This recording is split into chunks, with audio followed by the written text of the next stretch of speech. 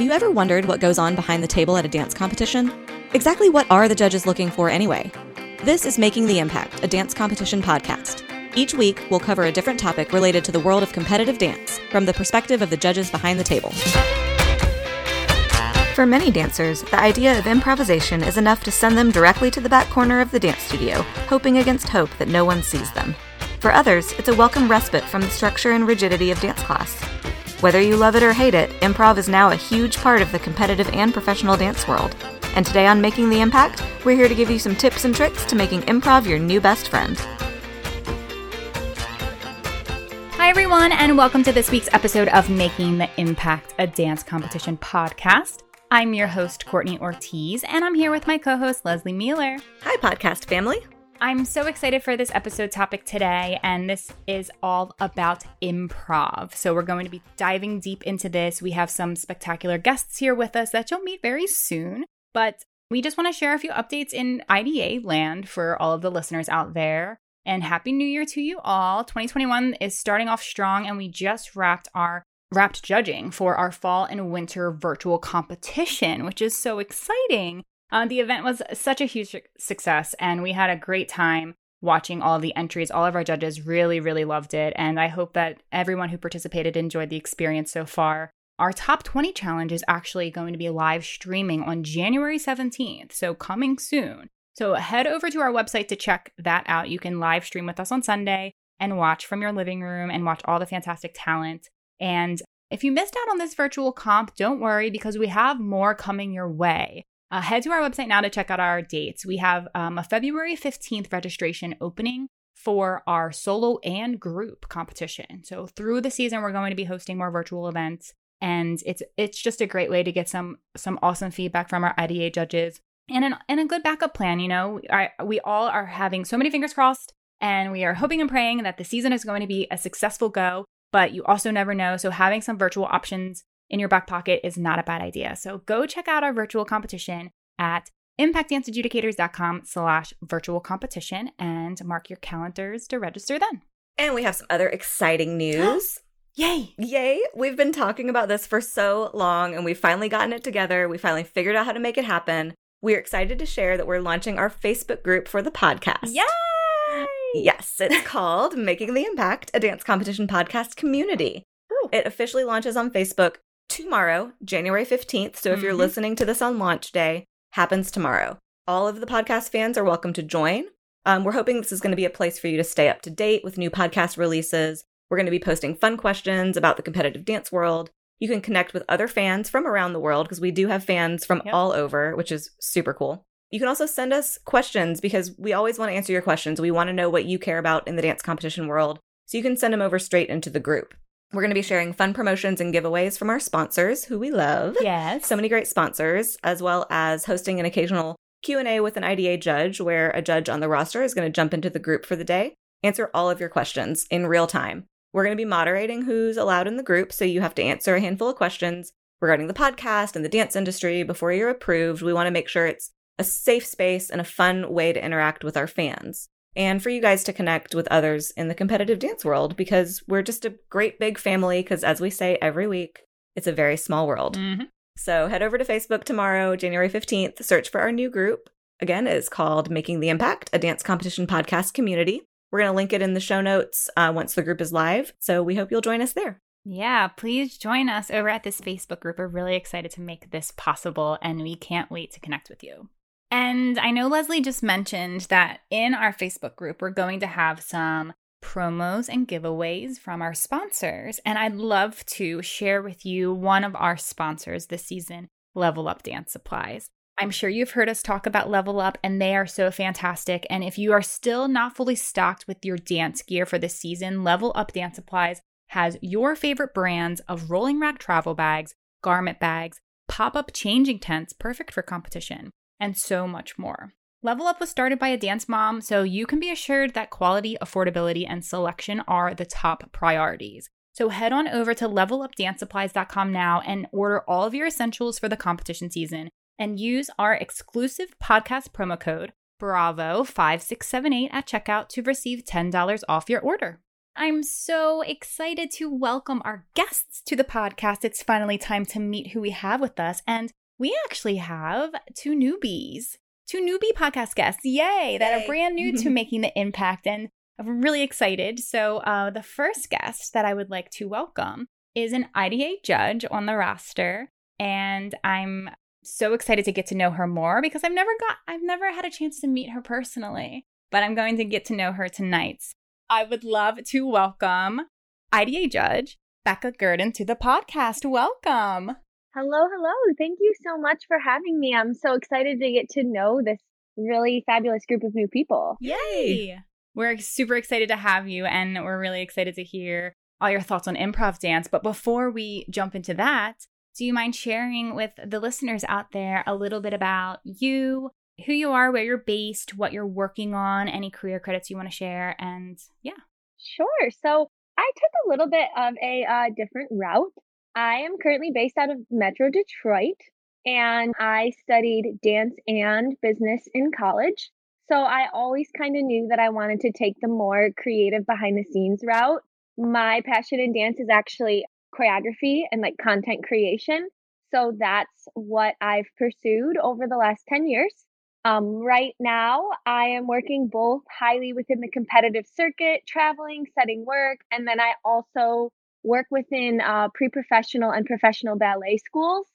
So I do a lot of work with dancers who are working to pursue traineeships and, jump them up to the next level in dance. Awesome. Amazing. Love hearing that. And thanks for all that you're doing for our next generation of dancers. All right. Next up on the pod is another new guest and is actually someone that I am just now meeting. I know Leslie, you know this guest for a long time. Oh, yes. JBC and I go back way, way, way back. Way back to the early 2000s. Oh. Welcome, everybody. Joshua Blake Carter. Yay! Yay. Thank you. Yeah, I think 2002. Mm-hmm. That sounds about right. 2002. I love it. The year everything changed. And our worlds became better. Yes. Aw, I love it. Well, Joshua, welcome to the podcast. We're so happy to have you here, and I'm so excited to get to know you even more tonight. So if you wouldn't mind sharing a little bit about you, where you're based, what you're currently working on, and any career credits. Yeah. Well, I am based in Chicago, Illinois, where I've been for the last 11 and a half years, working with Giordano Dance Chicago. I was a company dancer for 8 seasons. During that time, I took over the directorship of Giordano 2, which is kind of our training company for, recent college graduates up to like age 27 or 28. It actually has grown because our second company has grown, which is great. And I'm also the operations manager for the company. So that's my year-round job.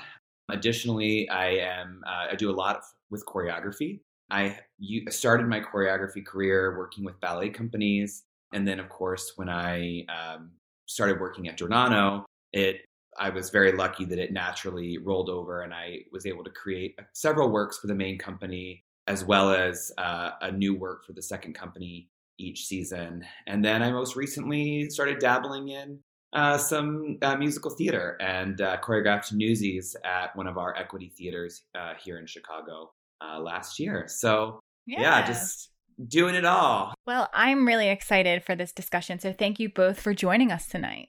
Alrighty, friends. So let's jump right on in. Now that I know more about Becca, I'm so excited that we have you guys have worked in similar capacities in terms of with ballet companies and ballet people. But in terms of improv, so just like generally for our listeners who maybe aren't familiar, what is improvisation in dance? I think for me, improv is essentially dance at its purest form.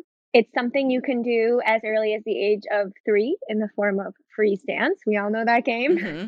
And it's something you can do as you get older, as maybe you're experiencing your body starting to break down. It's something you can do when you're injured. I mean, it's really just dance and movement at its purest form. More so where like the music just sort of takes over and you don't have this sense of judgment and you don't have this sense of what you should be doing. You're just letting your body guide your movement. And I think something that I learned as I got older, because I didn't I used to be scared of improv. Mhm. And Me too. as Hello, I got yes. older, yeah, right.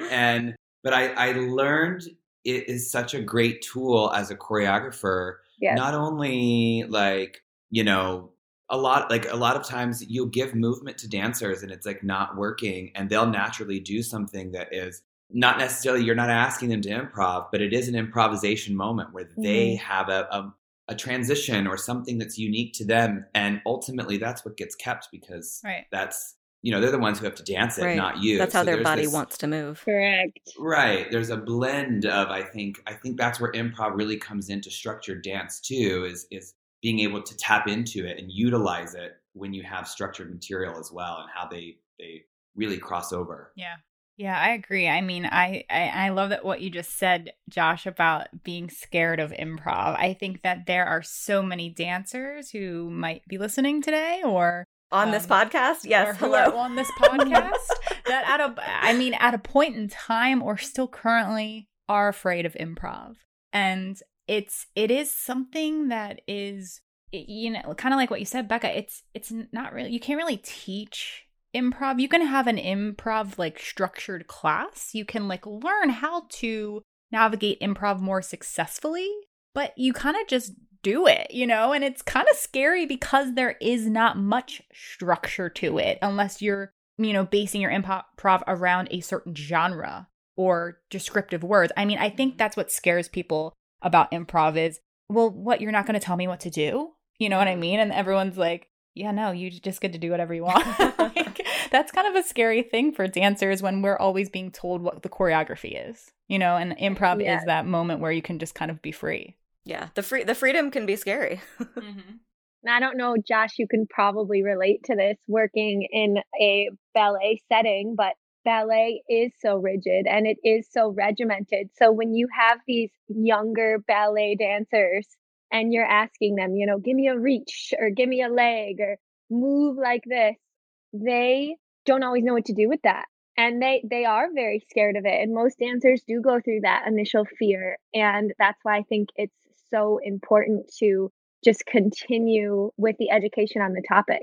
Well, and I think that we said something about it before we all hopped on. We were kind of all just chatting. And Courtney, I think you said something about, you know, it is more in studios now than it ever was. I mean, so it's also a generational thing. I mean, as a, you know, in my mid 30s, like we didn't, you know, when we were growing up, we didn't do it a lot. Right, yeah. But then I was towards the end of my performing career working with choreographer Peter Chu. That's how he builds work, is he does structured improv. So you bringing that up, Courtney, because that actually made me appreciate and understand improvisation in a completely new way, because someone gave me parameters around it and allowed me to slow down and allowed me to really dissect movement differently than I had been asked to before. And then in some ways, which then makes the expansion bigger. So you have all this, oh, just improv, the music's on, go. Sometimes that is what's so scary. And then I think you give somebody like, you know, a one little restriction, and, you know, how we are as people, we've tried to find a way around it. Right. And so, or how do we navigate it? And so I think that actually giving somebody a parameter makes them think outside of it. Yeah. Yeah. I think my early experiences with improv had none of that, because like you said, I don't remember ever having to improvise probably till college. And even then, because of the school I went to, we were not living in the modern dance world. We weren't living in contemporary. We were living in American musical theater, American dance styles, in which tap, there's improv, but really that's it, you know? So I think perhaps in tap class and rhythm tap, we were, you know, we did a tap jam or we did a tap circle. And that's where I was asked first to improv. And it was like, oh, no. I just need to do a time step. Tell me which one. And that's fine. But there weren't parameters. And I think that's, like you said, Josh, is scary because it's too open. It's too big. Yeah. If you narrow the focus, that's when I become more comfortable. And it's like, okay, lead with your elbow. Got it. Right. Like, give me something, anything. Yeah, and I think that's important to, and I'm glad you mentioned that, Leslie. I feel like that's important for teachers to hear, because like you mentioned, Josh, and like we briefly mentioned pre-pod recording, it is becoming more known in the studio setting to incorporate improv into some classes. I believe that the reason for that is because contemporary dance is now a class at a lot of in-studio settings. And now contemporary improv go very much hand in hand a lot of the time. And we're going to go there on this topic where improv and contemporary, that's not the only genre that you can improv in. Like Leslie mentioned, you can improv and tap, and we'll talk about this more. But I do feel like that studios are now incorporating improv a little bit more. And it is scary. If a kid has never been exposed to a true improv class with structured, guided movement and different situations, like lead with your elbow, or only do floor work, or stay in one spot, or different kind of, ideas around that, it does help you be less intimidated. You're not as intimidated walking into the free-for-all improv because you've had that experience. And I think that it is important to mention that if you're a teacher listening and you're not incorporating improv into your class, do it. Every now and then just like have an improv session, because I think that dancers need to kind of get a little bit more comfortable with that sooner than later. Well, and on the other side of that too, I see a lot of times when I go and teach contemporary somewhere and I have a really structured warm-up, I can see a lot of people perhaps don't do a structured warm-up in a contemporary class. Yep. And I think that there needs to be a balance, because while improvisation is such a part of dance in general, so is a lot of technique. I mean, technique is not the end-all be-all. Believe me, I've seen dancers with not the strongest technique be the ones we hire because they have the passion, they have the soul, they have that burning thing. But also the technique has to, that has to be there to support it. And I think a lot of people are, depending on what kind of dance you want to do, of course, but in contemporary class specifically, I see technique being replaced with improvisation only. Right. I think the two can coexist beautifully, but they have to coexist. Yeah. Yeah. I agree. Even just seeing sometimes, at the few competitions that I've worked for that have an improv contest, where you really are just seeing a bunch of kids on stage from different places being told go to this piece of music, their improv either turns into a bunch of the same like mush of nothing, but then also here's my leg, here's my turn, here's my split, here's my leg again, here's my leg again, here's my leg on the other side maybe. So like I think again with the narrowing of the focus, it has to be considered that improv maybe doesn't need your leg or your pirouette, but it also can't just devolve into like, I just think it's mushy. Like it's a mushy movement unless you have like a focus. Yeah. I don't know. But again, I don't like improv, so so mine looks mushy. Well, and to add on what Leslie was saying, I think it's really good to teach your students those techniques of lead with your elbow, stand in one spot, because you can tell them, hey, when you go to a convention or you go to a class, why don't you give yourself a prompt? Right. Why don't you say, okay, I'm going to dance like I'm in water. Yes. Or I'm going to only bend one knee or whatever, and you can tell these dancers that's going to make you think outside of your normal boundary versus like maybe the dancer who is a little more intimidated when they walk in and they see 300 people and how those settings can be. Yeah. And I kind of want to go in this direction for a minute now that you brought up that scenario of improv at competitions. So, to our listeners out there is improv being incorporated into the competitive dance world now, which I love and support so much. I think that's fantastic. There are competitions that are hosting improv challenges. I've seen improv being like a part of the title portion of a competition where they have to submit their headshot and do their solo and then also improv, like there's ways that people are making this possible. I think there's a lot of conventions out there that actually host an improv competition and like there's a winner, like it's really, really great. So I really love that you went in that direction. And I think that what's worth mentioning with that is there are different types of improv. And I think that when you're in a competition, improving, you're being judged, you're being, looked at as who has the best improv. So I think that especially kids immediately think, I got to show off all of my tricks, right? Like, oh, I got to show myself off. That's what it is. And in a way, it's kind of almost like you're doing a freestyle more than you're doing like an improv. You're doing like your best you instead of this is improv dance. And you can improv dance in all different genres. It doesn't have to be just contemporary, but I think that that's the issue is as kids, they're just like, well, let me just do tricks. And there's no in between. There's no connecting steps. Transitions is what they're called. And the other thing for everyone that needs to know, because we don't see a transition ever. Let's be real. I miss a transition. Yeah, no. But I think what makes a fantastic improv dancer is someone that has musicality. That's what I love most about like a wonderful improver. I was just going to say, I'm interested to know what people adjudicate improv on, you know, because it is so personal. Yeah. Right. You know, and it's just like, you know, any art form, right? Everybody's going to have their own opinion about it. And so I know that when we judge a formal style of dance, right, it's the same thing, that what I necessarily think about it is not the end all be all opinion. So I think that, you know, improv is even more intimate than that because it is truly your personal experience in that moment. So how do you adjudicate that? How do you say you're better than this person? And it's not even about you're better than, but what is better today about this than that, right? So I've actually adjudicated improv several times. I can't speak for every adjudicator because it's so personal. So I can only really speak to my experience doing it. But what I actually look for when I'm adjudicating improv is musicality. The heart and soul of the dancer is that protruding, and then actually transitions. Yeah. So it goes back to what you're saying about technique, Joshua. Yep. Right. The dancer still needs technique. And if they are a technically trained dancer, like if they're doing jazz improv and they have that nice chasse or that nice, you know, lead with the heel moment, you're like, there it is, you know, like there's that technique. It's so ingrained in your body that you're doing it while you're just letting the musicality take over. Right. And that for me is everything. They're giving it with the technique that's just so ingrained in their body, they don't have to think about it.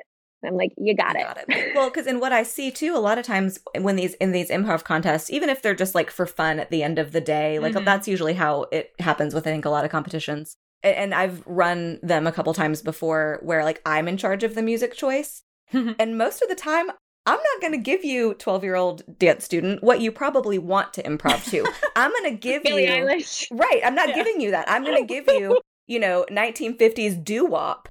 Do something to that you can improv to that.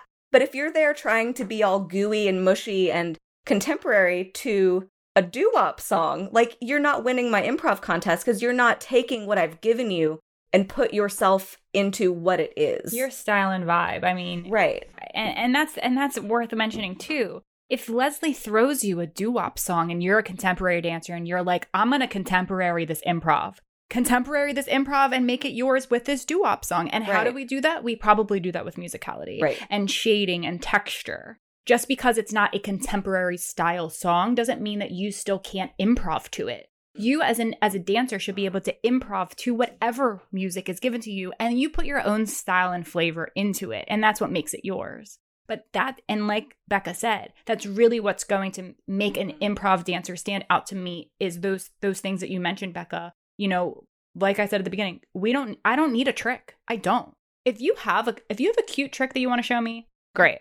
Go for it. If it's beautiful, if it's flawless, if it's like your go-to that you know you're going to nail, I'll take it. Great. But I want to see how you're using your focus. I want to see your use of levels. I want to see how your brain immediately connects to the song that you've never heard before or that you weren't expecting to hear, and how you can find the musicality within that, because you could be doing a walk and just connecting to the music and I'll be intrigued than if you're just like running around and showing me every trick in the book with 0 transitions. With no thought to what the music is doing. Yeah. Like it's not even there. Exactly. There needs to be connection to the music in improv, 100%. And I think there's times in your life that the kind of improv that you pull out your tricks and you pull out your best things will be there for sometimes a commercial audition. Right. People will say, what tricks do you have? They will ask that, and they will want you to improv and show us your best. We're going to put the music on, give me your best shot, right? And then other times, you know, that is clearly not, you know, that's something I think you learn as you get older, right? Is reading the room. What's the situation, right? It's just like knowing what to wear to an audition. It's the same thing about what facet of yourself do you need to bring out to show, to, you know, acquire that job. Yeah. Yeah. Sometimes I'll walk into a brand new studio and I'll just say, all right, everybody show me your best jump. 5, 6, 7, go. And they all kind of just look at me like, you want me to do what? And I'm like, show me your best jump. And, you know, it's just kind of seeing like, who's got that confidence, who's got that, who's brave enough to get in front of a new choreographer and show me what they can really do. And then sometimes I'll walk into a room and just say, all right, everyone close your eyes and move to the song.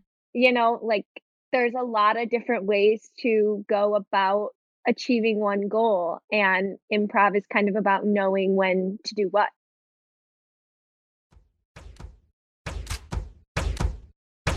Hey listeners, it's the end of January.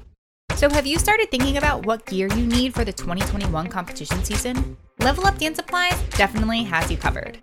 From mirrors to cosmetic cases, travel bags, and even pop-up changing room tents, they offer quality products at affordable prices. Be sure to follow Level Up on Facebook and join their mailing list now to make sure you receive updates on their newest releases and exclusive offers throughout the dance season. And if you want $10 off your order, you can use our exclusive promo code BRAVO5678 at levelupdancesupplies.com. And now let's get back to the show.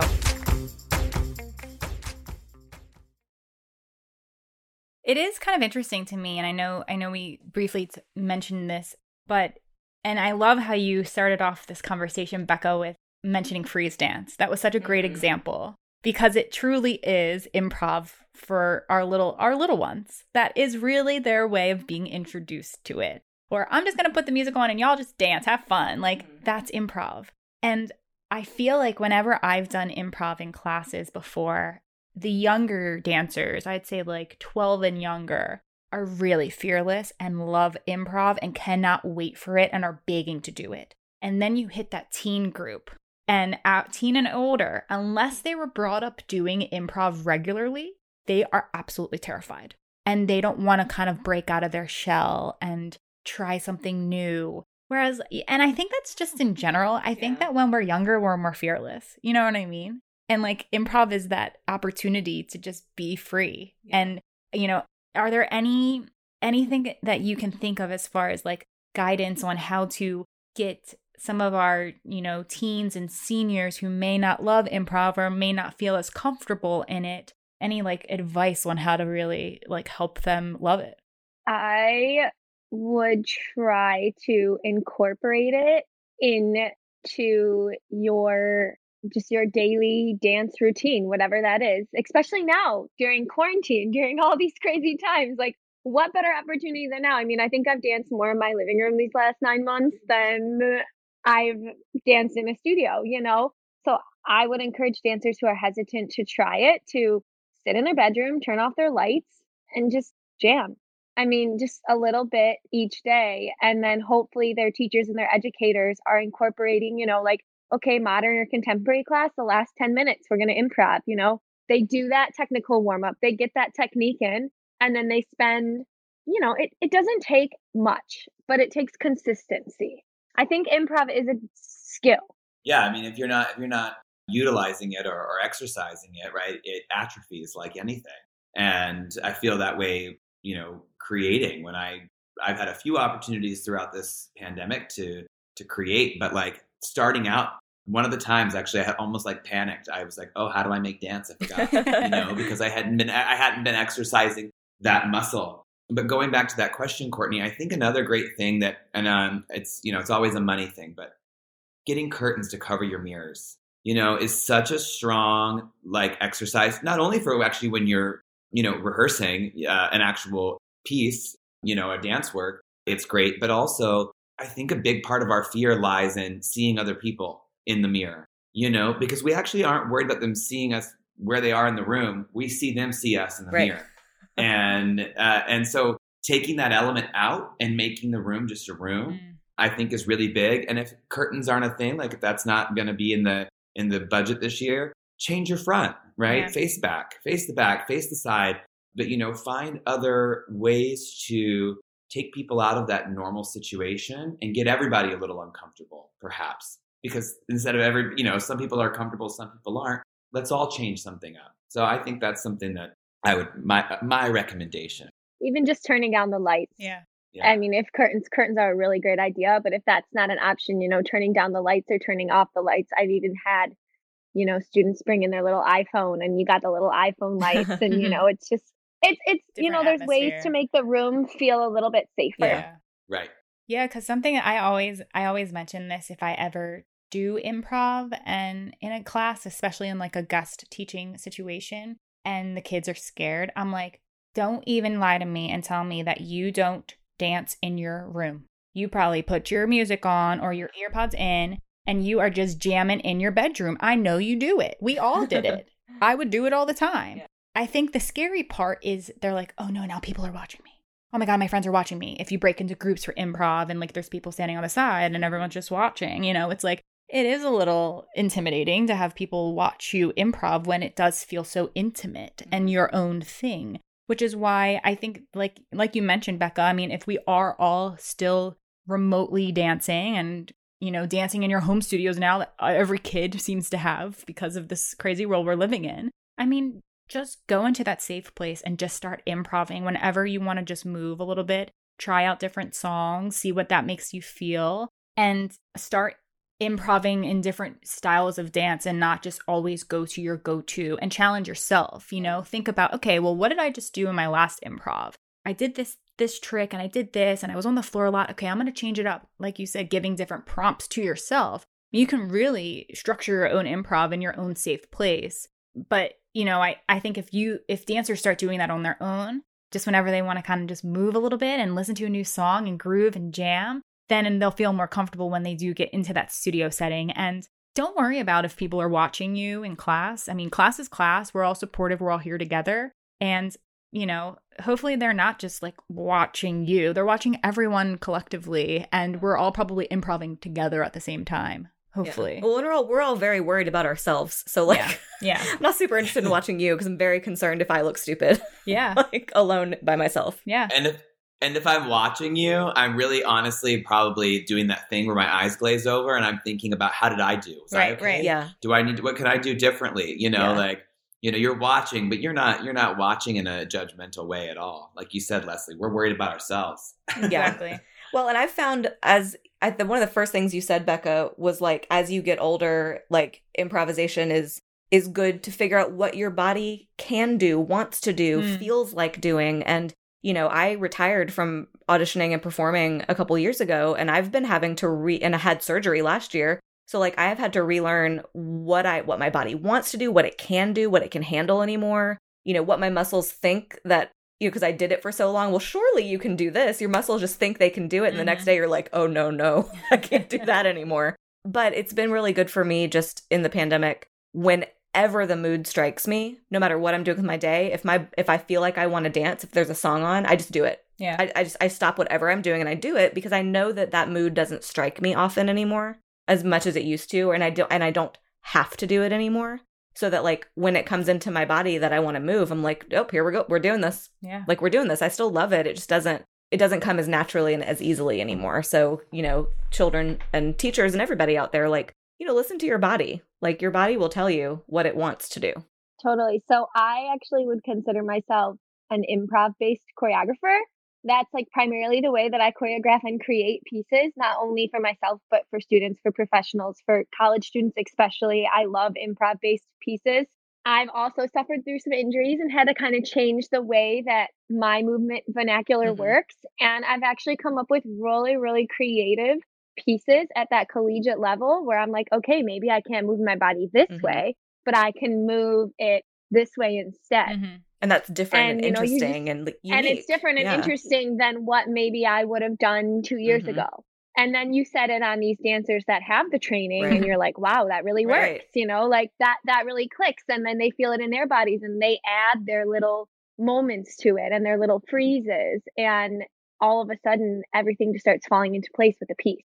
So for me, improv is essentially the most effective tool to create choreography and to generate movement. I personally one doesn't go without the other. Well, in a lot of ways, like an injury or a way our bodies are moving, that's a parameter that causes us to improv and change and move differently, right? It's a prompt. It's a prompt that makes us create in new ways. So I'm doing everything on my left now. Like my right foot can't support a releve for very long. It can't jump. So I'm like, well, guess we're doing this on the left. Sorry, guys.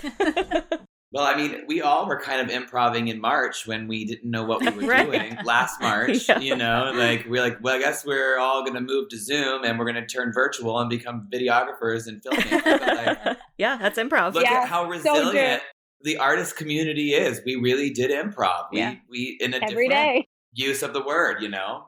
Yeah, and I that's, I mean, obviously so true. It's so true. And Becca, I really love what you were saying about choreography, and I'm really glad you like took us there, because I was going to mention that next. I feel like improv is the perfect introduction for dancers into exploring what it feels like to be a choreographer. If it's on yourself, you know, if you're trying to create material, typically, I mean, I'm not speaking for everyone. Everyone has their own process as a choreographer, but a lot of teachers and choreographers will probably put a song on, listen to that section, improv a little bit, feel it out, see what worked, see what doesn't, and then stick it and keep it and move on. And then you just keep doing that forever and ever, and then you have a dance. I mean, it's just, it's crazy to think that, but that is another reason why it's so important to incorporate it into studio training, because it might really be that light bulb moment for a young dancer who, even if they're afraid of improv, or finally, like, maybe it does finally click and they're like, oh, I love this. And then they start improving at home, and then they start getting really creative, like, whoa, I want to create a piece. It's like the kind of like stepping stone leading them into the right direction of finding their voice in choreography, I feel. Totally agree. Yeah. I mean, you know, in our college program, we had to take improvisation before you could take choreography composition class. Same. And a lot of summer workshops, I'll do, you know, a little choreography class for high school kids who are interested in choreography. And, you know, for the most part, it's the entire session is improv based, you know, guided group improv, solo, you know, investigations, but things that are all improv based, because how else do you discover how you like to move if you don't just, you know, if you don't improv? Tell me more about, because I didn't experience any of this at all. Like I know what it is and I've, you know, watched a lot of it, but solo improv versus partnered improv, because that's something that is a whole nother ball game when you're working with somebody else, but it's the unknown. Like explain how that process works, Joshua, with what you do.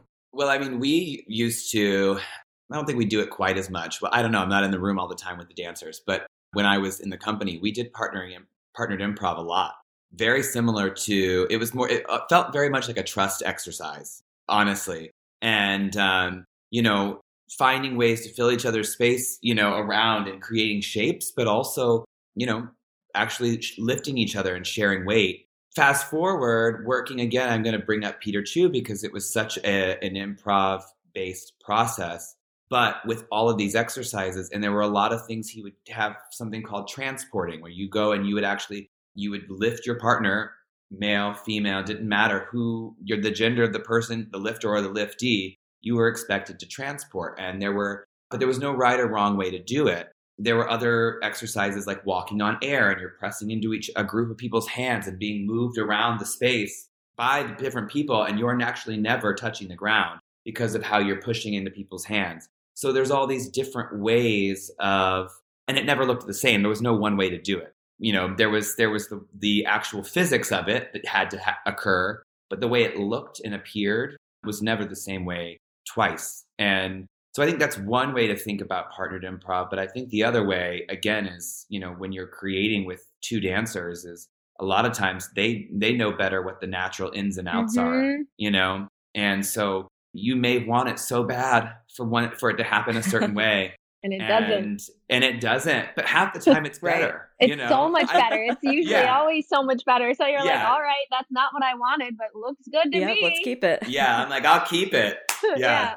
Funny story. So my first college audition, I didn't really grow up improving. I know you guys mentioned you didn't really grow up improving that much either. So I get to a college audition, right? And I'm in my leotard and my pink tights, and, you know, I survived the ballet cut. And then they're like, all right, we're going to improv. Everybody get a partner and hold on to your partner. And they threw us into this like weight share, you know, like you're the rock and then another person's like the mover. It's actually a pretty basic partner improv exercise. Man, I panicked. Oh, yeah. I was just like, oh my God, what do you want me to do? I feel like that story's so important because we're going to be faced in your current dance career in studio or college audition scenario or professional career where you're going to be put in a position where it's not just you, you have to rely on someone else as well. And that's probably why you panicked, Becca. It's probably not the fact that you couldn't improv. It's now, oh my gosh, I have someone else. And they're going to make or break me, honestly, especially in an audition setting where you don't know their background, you don't know their training, you don't know if they can counterbalance with you and share weight. You've never, it is, and like you said, Josh, it is a trust moment there. And at least in like the company setting, you know who they are. I can't tell you how many times I've been at a professional audition where I've been paired up with a complete stranger and they say, do lifts and flip upside down and do this, do that. And I'm terrified for my life, for my safety. And also, are they going to prevent me from getting this job right now if they can't partner or don't know how? I think that's the thing that's always tricky with any sort of partnering, even if it's choreographed partnering. So I can totally understand your fear because I've been there too. It's scary. And I feel like I've had maybe 2 experiences like that in the musical theater world where they have, without warning, didn't warn you in the breakdown, didn't warn you in the room. Like at the end of the audition, they're like, okay, so we're going to pair up. And you're like, huh? And then, of course, I'm, 4'11", so they give me the shortest guy, which, like, that's not helpful because usually he's probably not partnering either. Like, short guys don't usually get to partner. But I'm like, oh, do you know how to do this? Can you support my weight? I know I'm a good partner. I can support my weight, but, like, you are as tall as me. How is this going to work? And luckily, the couple times that it's happened, I got very, very, very lucky and got some amazing guys who I met at the audition, and now we're still friends. Listen, we do partnering at every audition we do. And I remember when it was me in that position auditioning, I remember it was stressful. And we still do the same 4/8 count phrase that I did in 2009. We still do it now.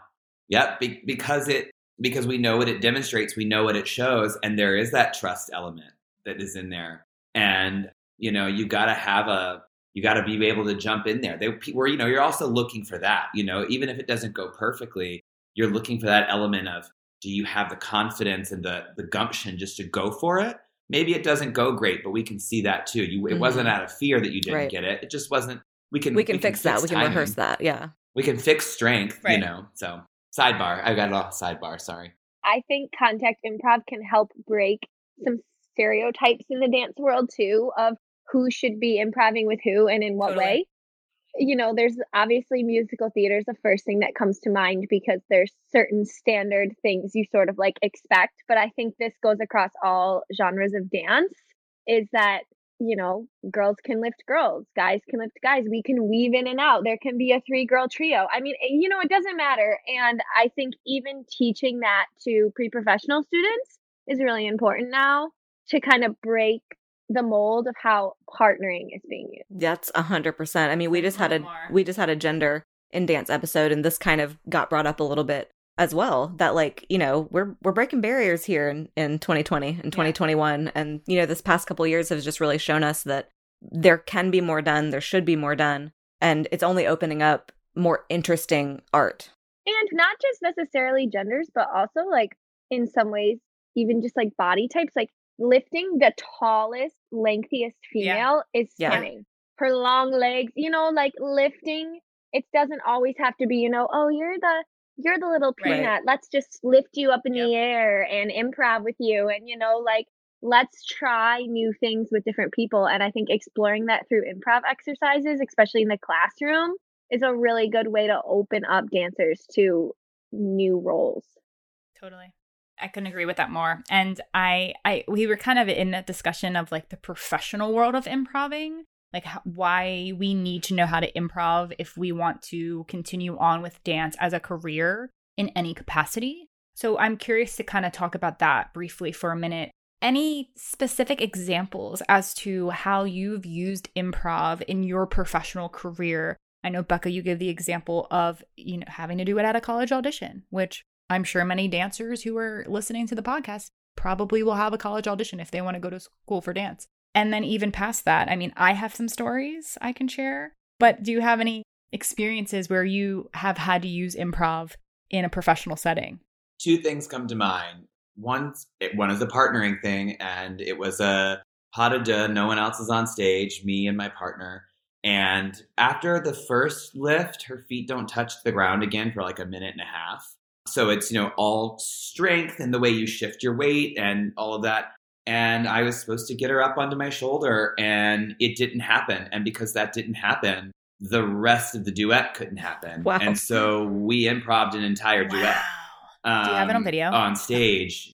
Oh God, I don't know. I've never watched it because it was the actual feeling comes back inside of me I see it. now. How anxious Your body I just was. went like that. Your body was like, However, like it was not career ending, meaning nobody was like, oh, what was that? Yeah. The only people who knew were the people who knew.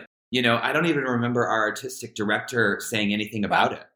Like, I don't think it was, I think that we were really, because we didn't show it in our face, right? And we stayed connected, and we never lost sight of each other's eyes, so that we always, we really had this moment of connectivity of like, stay together, follow each other. And my other time was we were doing a piece with live music, and the musicians cut out an entire section of music during the Was performance. this what you were talking about with Joel the other day? It was Jolt, yeah. So we were at a festival, a music festival, and we did not always perform this particular piece with music, live music.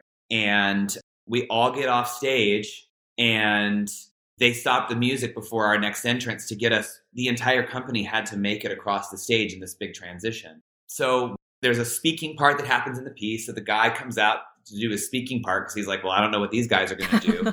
But literally the other 9 of us were on stage left and should have been on stage right. And so we quickly gave each other a task and said, let's go. Wow. And we made it across the stage in a non-choreographed improvised transition. So it's definitely, and you just got to have that confidence. And that's part of what improv is, right? It's just the confidence in yourself, and then trusting your group if it is in a group situation. Yeah. Anything, Becca? I think he pretty much summed it up. Yeah, those are really good examples. Like that's pretty much the worst of the worst of it. Yeah. I know that in my professional career, and I'm sure, Leslie, you have some improv stories from just the audition world. Yeah. But I feel like that I, as a professional dancer and a professional auditioner, actually, that's what I call myself, not a dancer, a professional auditioner. I improv at every single audition. Every single audition. I can't tell you an audition where they didn't say improv before the combo starts or improv after the combo ends. You don't want to just stand there when the music's playing and you're waiting for your 5, 6, 7, 8 count in. You want to move a little bit.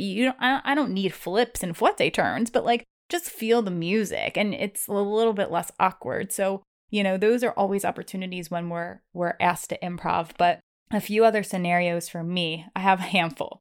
First one that comes to mind is Cirque du Soleil. If you've ever auditioned for that show, that is a part of the process to become a Cirque du Soleil dancer. You have to improv. And I will never forget, I was at Vegas, which is where they hold majority of their dancer auditions. And I made it through like 3 rounds of cuts. And now it's the improv cut. And you're going one at a time. And they give you a prompt. They literally pull out of a hat. And you're watching everyone. And it's horrible. And you're just you're just waiting to figure out what kind of prompt am I going to get. And I think mine was like sad astronaut. What was what my oh dear God. That sounds like a name, a Squadcast name. It does. And honestly, it was the worst. I got dealt the worst hand out of all of the different topics. Some people had like fiery coyote or something ridiculous. It's just these descriptive words are ridiculous, but like that is what they want to see. And if you've ever seen a Cirque du Soleil show, you can understand how artistic and kind of out there it is. And the people who really took that improv exactly how like described it, and if you're sitting watching as a viewer, you're like, wow, you really do look like a sad astronaut. You really do. Then you would make it to the next round. But I couldn't figure out how to be a sad astronaut. So I got cut because I got dealt a really crappy hand, to be honest. And it's just, that's what it was that day. And like that kind of traumatized me a little bit afterwards because I thought I was a great improver, but I really couldn't even show my best self at the improv because of my prompt. So like that's a sticky situation. And another one that's an example I'm sure so many people know is So You Think You Can Dance. That's a perfect example of having to be an improv dancer. Multiple cuts, before you even get to Vegas week, before your solo, you are actually doing freestyle with like 20 dancers on stage. And you usually go one at a time and you maybe get 3 counts of 8 to like show them what you got. And in those situations, even though we kind of talked about how we don't love this, you kind of need to have at least like one go-to trick up your sleeve of something that is your signature. That's something that, you know, if you're a turner, show me that you can turn and give me all the other good stuff. But in like you kind of mentioned, Josh, earlier, like that's a commercial audition. That is a commercial style improv. And we need to know the difference because there are difference. You know, if, I don't know. I mean, that's the other example that I think a lot of people can relate to a little bit more with when it comes to So You Think You Can Dance, because it is, and it's probably, you know, it doesn't have to be a jazz improv, but it was similar to what we were talking about at improv competitions. You don't know the song. You don't know what you're going to get. So if you thought you were going to go do ballet, maybe you jazz up your ballet because it's a jazzy song or whatever it is. I mean, you have to be ready to like for anything. And when it comes to like those commercial style audition improv scenarios, which you'll experience all the time if you do pursue dance as a career. So particularly, I think right now I'm working with a lot of students who are on the cusp of, do I want to do commercial dance or do I want to do college dance? And there's a lot of dancers kind of on the cusp, you know, where they could go either way. And I think them knowing the difference of what they're being asked to do is so important.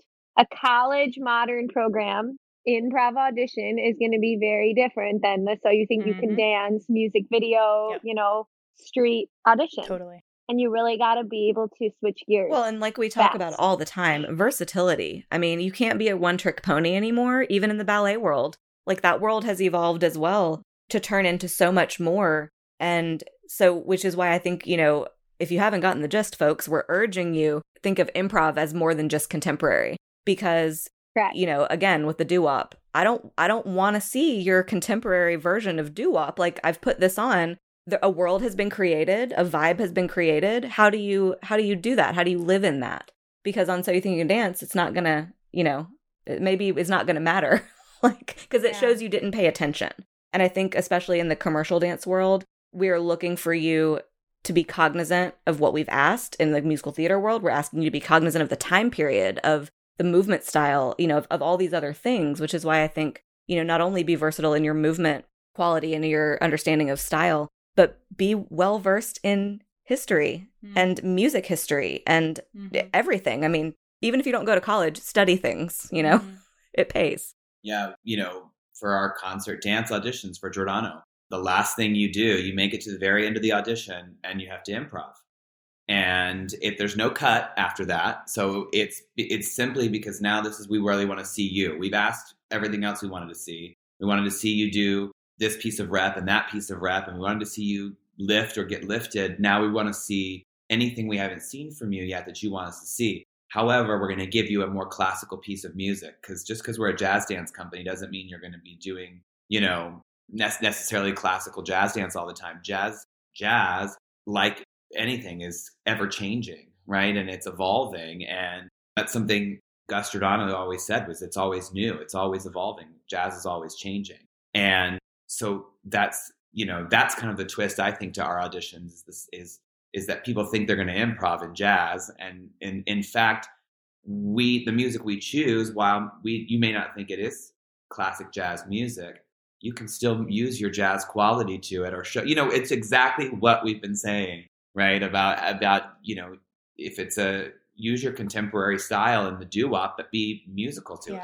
Show us how your contemporary style can, you know, how the isolations from jazz influence that, right? Yeah. And that's like, we go back around again to what we said before. Trust your technique. I mean, you really, that's why we need that technical foundation in all styles of dance. That's what we train for. That's what we work on and repeat every week in class. Now we have to trust that our technique is there to let us be free in our improv. And layer on the other additions like musicality, like style, like using your, like being grounded and using your plie, you know, things like that those are the layers that we need to add on top of the improv to make it successful. So And yeah, I mean, and I even want to briefly touch on tap improv, like you mentioned before, Leslie. I mean, I'm sure people are probably like, wait, what? Tap improv? I mean, tap improv is scary. Terrifying. And, even for a tap dancer, I feel like. I feel like it's scary for yes, I agree. Unless you're like professional, like this is your thing, you are so confident in tap. I think that the scary part about tap improv is that you can tell if someone has rhythm or musicality right away. You know, if you're in like a tap circle and each person gets 3 counts of 8 or 4 counts of 8 or something, if there's not that metronome like tempo downbeat from everyone and they can't find the pocket of the then it's just terrifying. You're like off the whole time. Yeah. Like, and it's almost more embarrassing because, you know, like we said, most of us are focused on ourselves in improv, but you're focused on the visuals. But in tap, you've got visuals and audible things. So, like, not only am I worried about what I look like, but I'm also worried about if I'm on that downbeat. Right. And if I'm trying to be interesting with my improv, am I a good enough musician with my feet to keep that consistent tempo while also trying to be interesting with my timing and my syncopation and my push beats and, like, all the things? So, yeah, I think that I start, you know, even with, I've been doing some Zoom tap classes recently with beginners, which has been really fun and difficult because Zoom and tap is a challenge, as all of you teachers out there know. But one of the ways I love to end most of my tap classes, even if you are a beginner, is a tap circle. Totally. And I never grew up doing that, and which is why I think it was hard for me as I went to college and learned more rhythm tap and was forced to do that. And, you know, just giving them simple parameters, just like we talked about, like, I need you to use the steps that you know and fill up 4 counts. Mm-hmm. You can do tap, tap, tap, tap, or you can do da-ga, da-ga, da, da, da, da, da, da. Mm-hmm. I don't care what you do, but it has to fill 4 counts. And it's challenging, you know, for kids who only know shuffle, ball change, and Irish and Maxie Ford, because they don't quite have the idea that, oh, I can just make 4 sounds with my feet. It doesn't have to be like a step. And I think that's a big challenge for beginner tappers if you're not already learning in that style. Yeah. You know, which is it, but it's good. It's good for your mind. It's good for your brain. And it's good to just do it. Yeah, I think that's great advice. That's so, you just hit on something that just like was like a light bulb for me. I remember when I first started choreographing and I would be so committed to every step, and it had to be this and it had to be a technical step. It had to be a step out of the dance book that I knew.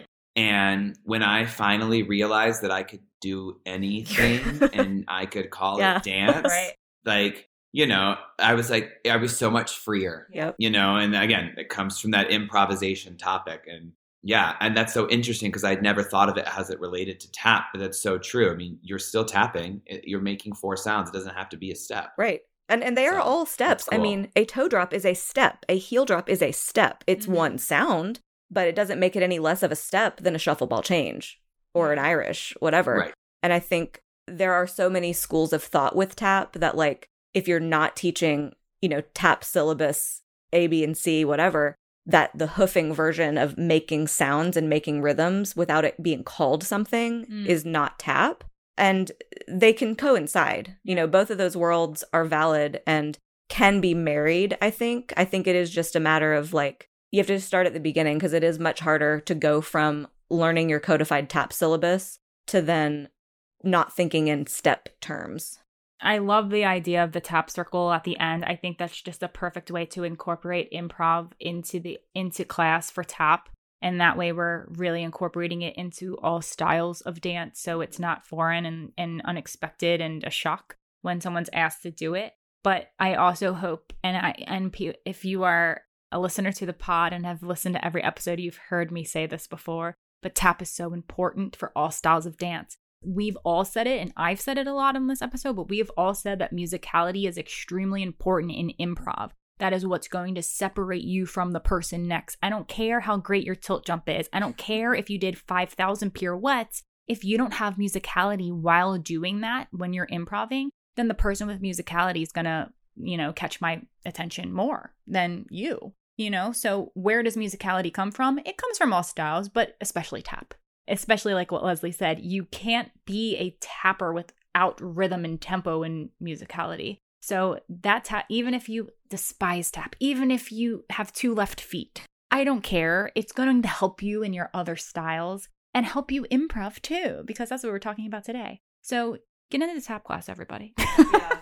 Well, and I had more time at the end of class the other day than I thought I would. We just got through what I wanted to do quicker, and I was like, oh, I have more time. So we played tap telephone. So I had the first person had to come up with 4 counts, pass it down, and they all had to come up with each 4 counts. And then I surprised them and I made them go backwards. Oh. And they were like, ugh, Miss Leslie, that's rude. And it was stressful, but it was good because it challenges your brain in such a different way than shuffle, ball change, shuffle, ball change, shuffle, ball change, turn. Al Gilbert, rest in peace. We love you and your video, your records. But, it's that improvisational challenge that I think is just good for our brains in general. Yeah. Not only just for dance, but for everything. It just stretches the muscle, like we've been saying. Well, y'all, this was so good. This was such a good discussion. And I really think that, to everybody that's listening and tuning in, hopefully you'll love improv even more than you already do.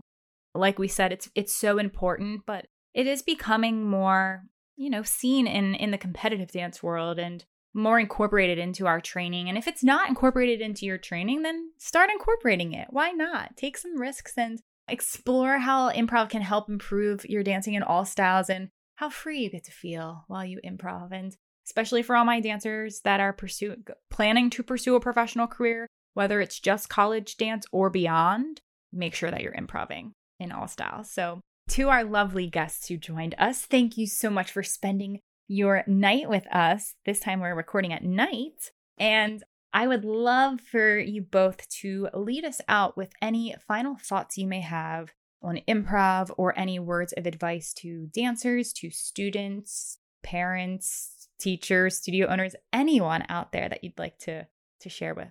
I'm going to speak to the students who might be a little bit afraid of improv, to anybody listening who might feel apprehensive or scared of it. Just look at what the last year has brought us, right? All of these changes and all of this turbulence in all of our lives. Look at improv as a challenge. We have collectively faced so many challenges and so many things. And I think that for anybody who is afraid to use improv as a tool to learn how to express yourself better and also just grow as a dancer. And if you're a teacher out there and you're not incorporating it into your classes, there are a ton of exercises to start with. There are a ton of things you can do, and you will be so surprised at the growth in your students, both in and out of the classroom. So I would say just go for it. And I'm gonna speak to everybody, but especially dancers. Confidence is key. Confidence in yourself. We have so much confidence to even put on a leotard and tights or whatever it is that you're wearing into dance class, get in the room and stand there sometimes with a group full of strangers. And then all of a sudden we go into our shell and don't want to dance. Look how much confidence it took to get to that point. I mean, it's truly incredible what we do every day. And, we have to be that for ourselves, because while, yes, our families and our friends are great supporters, they also have to find it for themselves. So if we're not feeling it and able to be confident in ourselves, we can't support each other. So really, really continue focusing on yourself and, keep finding that inner joy, which will really help that confidence, flower. Thanks so much for joining us for this wonderful discussion about improv. You can follow our guests on social media. Becca at Choreo by Becca and Joshua at JVC Choreography. If you haven't subscribed to Making the Impact, a dance competition podcast, what are you waiting for? You can find us on Apple Podcasts, Spotify, Google Podcasts, Stitcher, and Amazon Podcasts. If you are looking for another set of eyes to watch your dance before you officially hit the competition stage this year, be sure to check out our IDA Online Judges Critiques. This service is extremely personalized, where you can request your judge to be on the lookout for specific requests, like technique, performance, execution, choreography, and so much more. Our additional feedback critiques offer more than the standard you receive at competition. Not only will you be able to see your judge and watch them critique your dance, but they will even go back through from beginning to end while starting and stopping your video to go even more in-depth with their feedback. Critiques start at only $35, so head over to our website now to send us your dance at impactdanceadjudicators.com/onlinecritiques. We are having a blast with the second half of Season 2, and you won't want to miss what's coming up. Stay subscribed for our next Spotlight episode, non-performance career options for dancers, and presentation for the competition stage. Thanks so much for tuning in. Until next time, keep dancing.